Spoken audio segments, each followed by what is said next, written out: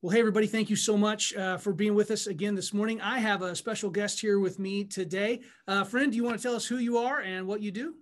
Yeah, my name is Chad Ragsdale, and I have the privilege of working at Ozark Christian College in Joplin, Missouri, where I teach primarily in the areas of apologetics and philosophy, and also I'm the incoming academic dean of the institution as well. Been there about 15 years.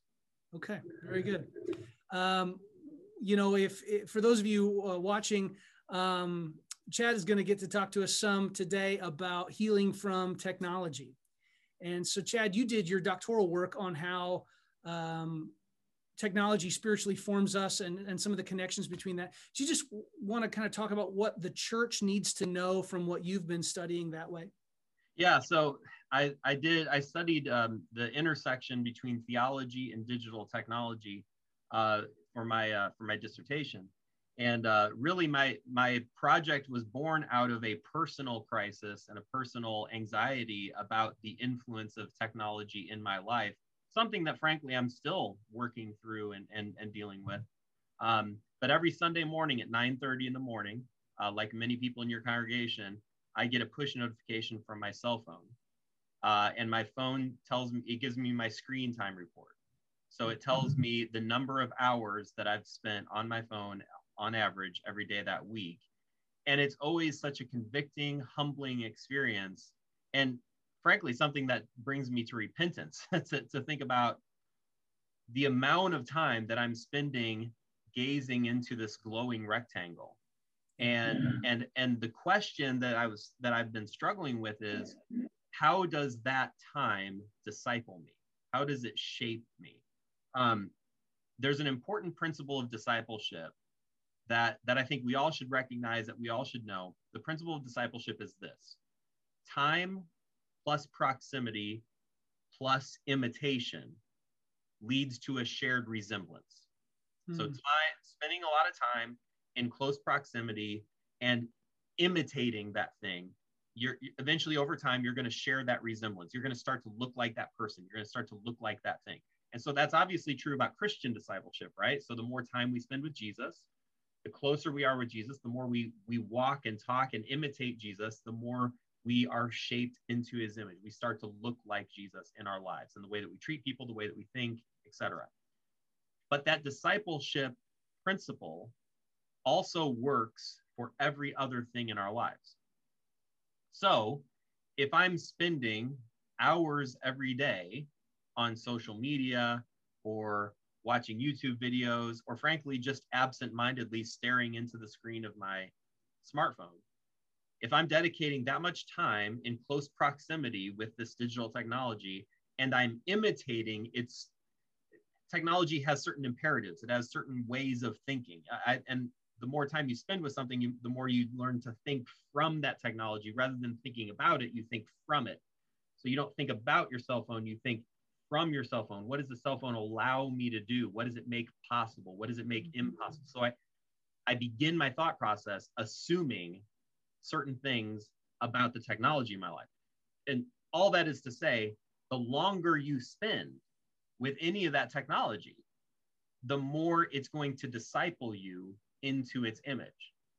And so I think as Christians, certainly, Christians who have been tasked with 2 Corinthians 10, taking every thought captive, being thoughtful about our life, being thoughtful about our culture, taking every thought captive, I think certainly part of what that means in our context today is that we need to be thoughtful about the various ways that digital technologies, and when I use that phrase, I'm talking principally about smartphones, social media, and the like.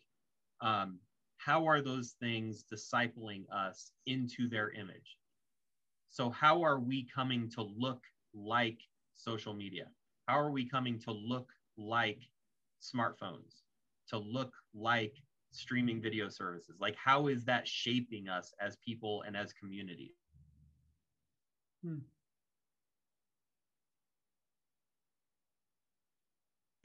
you hear me? That's the biggest principle. That's the biggest principle that I've taken away from this particular study, is the discipleship principle. Good.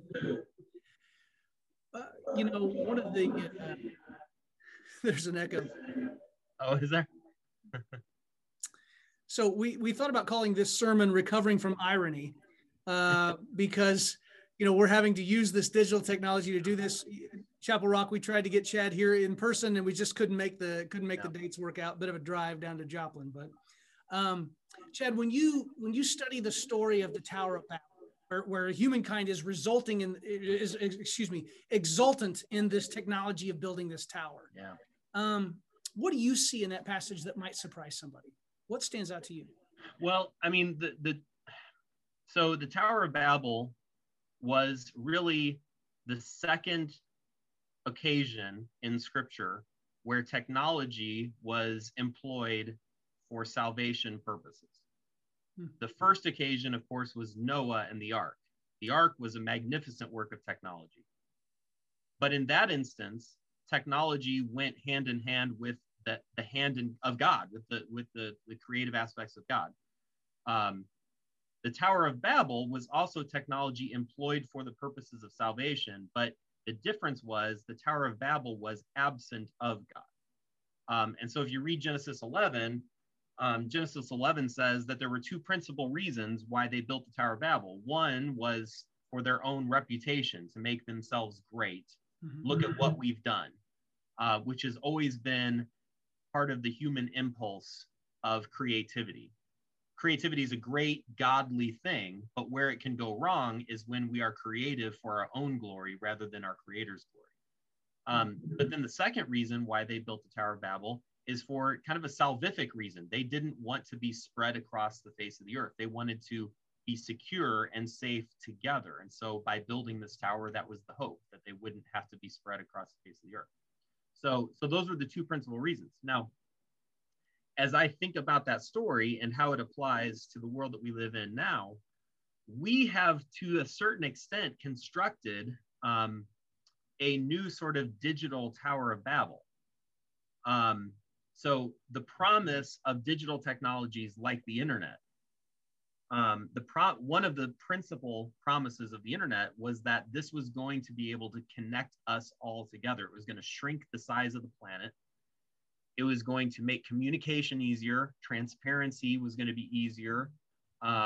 Sharing of ideas, sharing of cultures, everything was going to be easier. So the boundaries of time and space were going to be removed by internet technology. That was always the promise. And to some degree or another, it has, of course, fulfilled that promise. We live in a very small world now. We live in a world where we are hyper connected, not just connected, we're hyper connected to one another. Digital technology is always on and always connected. That's one of the differences with digital technology and old technology. Your car, for instance, isn't always on and always available. You have to go to your car and use your car. The internet is all around us. We're always on, we're always connected. So the internet has given us this promise, almost in a way, trying to reverse what happened at Babel, right? The internet is our new day of Pentecost. It's kind of brought us all together, right? The problem that we're experiencing, though, and anybody that's spent any time on social media can testify to this. Connectivity, absent God and absent truth and absent grace, mere connectivity does not solve the brokenness that was evident at Babel. And so we go online, we go on Facebook, we go on Twitter, whatever, and our impulse is to become tribal almost immediately. Yeah. We occupy our little bubbles. We fight with other people who disagree with us. We tune out other people that might challenge us. So the internet has promised us connectivity, but really the gift that it's given us is it's reminded us that we are at our core broken tribal people who can't help but fight with one another when we get together. And it's reminded me of the miracle of Pentecost. Like, why was the day of Pentecost such a miracle? It was a miracle because God came down. The boundaries between individuals, creating this new community, this new church, this new family, this new weird thing was only it was only the result of God moving, God taking action. And now every tribe, language, people, and nation gather together under the lordship of Christ. And it's only because of Jesus that the curse of Babel, I suppose, can be removed. Technology by itself is not nearly enough to fix the brokenness that exists in our communities. Mm-hmm. Wow, that's really good. So, we've been having to do this. A lot of people have been working remotely. A lot of people have been just living, eat, breathing, and sleeping technology for about a year now. We're recording this on March 30th. It was just about a year ago, like everything shut down. I mean, it was, you're stuck at home. So if somebody is just flat sick of it, they're just done. They're just really just done, but they have to use it either in work or school. What would you recommend? Like, how do they feed their soul through what is arguably probably one of the driest times of their life? Yeah. Well, the first thing that I would say is I would affirm your feeling of being sick of it. Because I really believe that is your soul telling you that there's something not quite sufficient and not quite right about living your lives, conducting your business, conducting your relationships, conducting your school. Like, there's nothing there. It's not, there's a reason why the word virtual means not quite the real thing.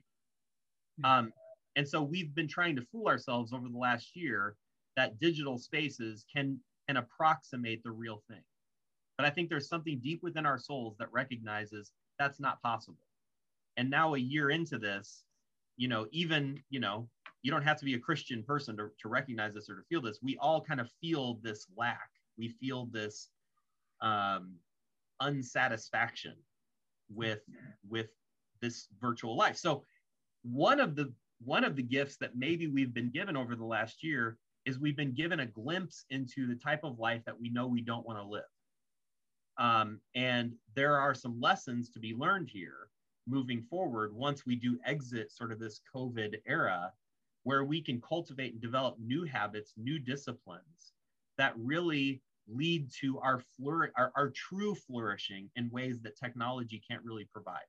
And so I never tell people, when I talk about technology, I never tell them, hey, you know what's best? Just delete all your social media, go get a dumb phone, cancel Netflix. Like, I'm not that guy, because if I said that, I would be a hypocrite, okay? We live in a digital world. And so as Christians, we can, I suppose, choose to try to bunker ourselves in that digital world. But I think it's better for us to try to learn to live wisely and godly in that digital world. And a lot of that revolves around developing healthy habits. So identifying times and places and even people who are sacred, where the phone isn't allowed in this conversation. The phone isn't allowed in this place. At Ozark, chapel has become one of those sacred places. So students, faculty, staff alike, we're all told at the very beginning of chapel, it's become almost a liturgical thing. Get out your phones and turn them off, because we want like off. Yeah. Physically off. It's the first time that many of these students have ever turned off their phones, actually. And not just students, but even faculty. And but the reason why we do that is because we want to communicate this is a sacred place. And the thing about like smartphones, wherever a smartphone enters, it becomes less than a sacred place, because the smartphone allows us to make public everything that's happening. So, you're having dinner with your wife, you're celebrating your 20th wedding anniversary, and you get the smartphone out because you want to take pictures of the food that you got or whatever. Or maybe it's even more innocent than that. You want to get a selfie of you out on a date and share it on Instagram. And there's nothing inherently wrong with that. But you realize as soon as you take something that is sacred and you share it widely, publicly, for public consumption, you've stripped it of some of its specialness. You've stripped it of some of its sacredness. And I think the smartphone is discipling us to see our entire lives as being less than special, as being less than sacred. Everything is on public display. Everything is put out there for public consumption. And so one of the disciplines that I challenge my students to develop is identify times, places, and people that are sacred where your phone is not allowed. Start with that. Another thing that I recommend is what's called digital decluttering. It's sort of like decluttering your closet.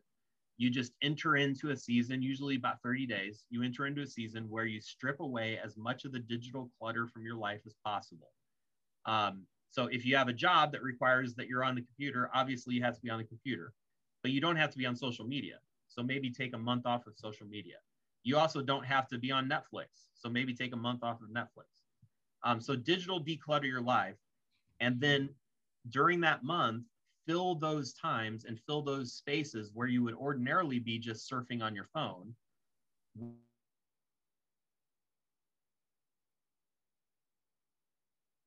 Pick up that guitar that you've been neglecting for so long. Read a good book, put a puzzle together, go on a long walk with your spouse. So you fill those spaces that you normally occupy with digital technology. And then after the month is over, you can start reintegrating some of that technology into your life. But now that technology doesn't fit as well because you've already filled up those places with other habits that you enjoy even more. And that's a process I've led several classes through. I've gone through the process a couple times. And let me tell you, it's a process that you have to repeat over and over and over again because these digital habits, they are hard to break. They are really hard to break. Very good. So you're an educator, a teacher, future academic dean. Where can the church come alongside the teachers and students in our community to help them heal from an overexposure to technology? Oh, that's one of the big questions that a lot of churches are asking literally right now. I'll just give you a few ideas. Okay. I'm going to talk about the church as a whole first, and then about student ministry second. So the church as a whole, frankly, and I hope I don't step on too many toes when I say this, but it is true. The church, by its design,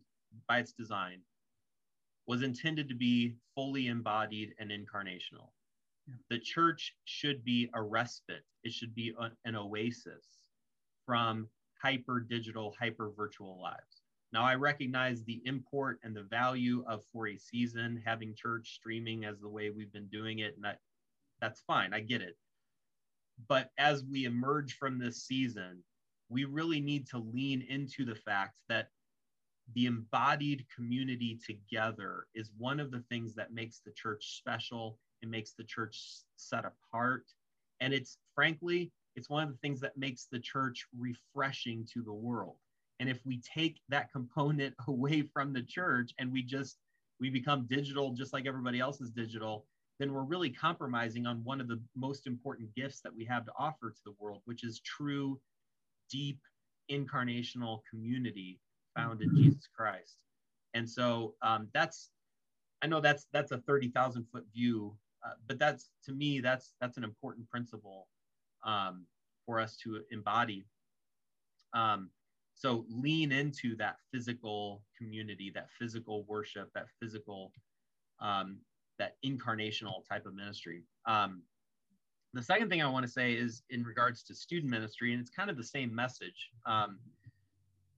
For my research, Casey, I did a lot of study on, of course, college age students and high school students and how digital technology is affecting them. And if we had more time, I'd love to go into that in greater detail. But suffice it to say, digital technology is radically reshaping students' mental health, and not for the good. It's radically reshaping the way that students interact with one another. Even it's studies have even been done that have shown with the advent of digital technology, levels of empathy and caring have actually dropped in recent years. So the more time we spend online, the less empathetic we become. So all this time on digital media is having a negative effect, especially on our students. The average senior in high school today is going out with friends at about the same level as the average 8th grader about 20 years ago. So students aren't going out. They're not having that community, that physical community with each other the way that they used to, because they're on their phones. And so one of the things I've told youth ministers is this sounds very non-spiritual or whatever, but I tell youth ministers, never, ever apologize for doing something as quote unquote unspiritual as a fifth quarter or as a group hang or, something like that, because this is something, again, that students desperately need. Students need, even if COVID had never happened, this would be true. Students need to be physically in the same place as their peers and also physically in the same place as their mentors. They need to feel and experience that discipleship and that community that only happens in a physical space. So I guess that, Casey, to answer your question, what I would say more broadly is that the church in this digital age has the opportunity to be an alternative. So it doesn't mean we abandon all of our digital technology. We're still probably going to do streaming services. We're still going to have a social media presence. We're still going to do all that stuff. But man, we need to protect the fact that there are certain things that we can offer as an alternative that this world is forgetting. And this is an opportunity, I think, for us as the church. Awesome. Chad, thank you so much for your time. Really appreciate your insight here.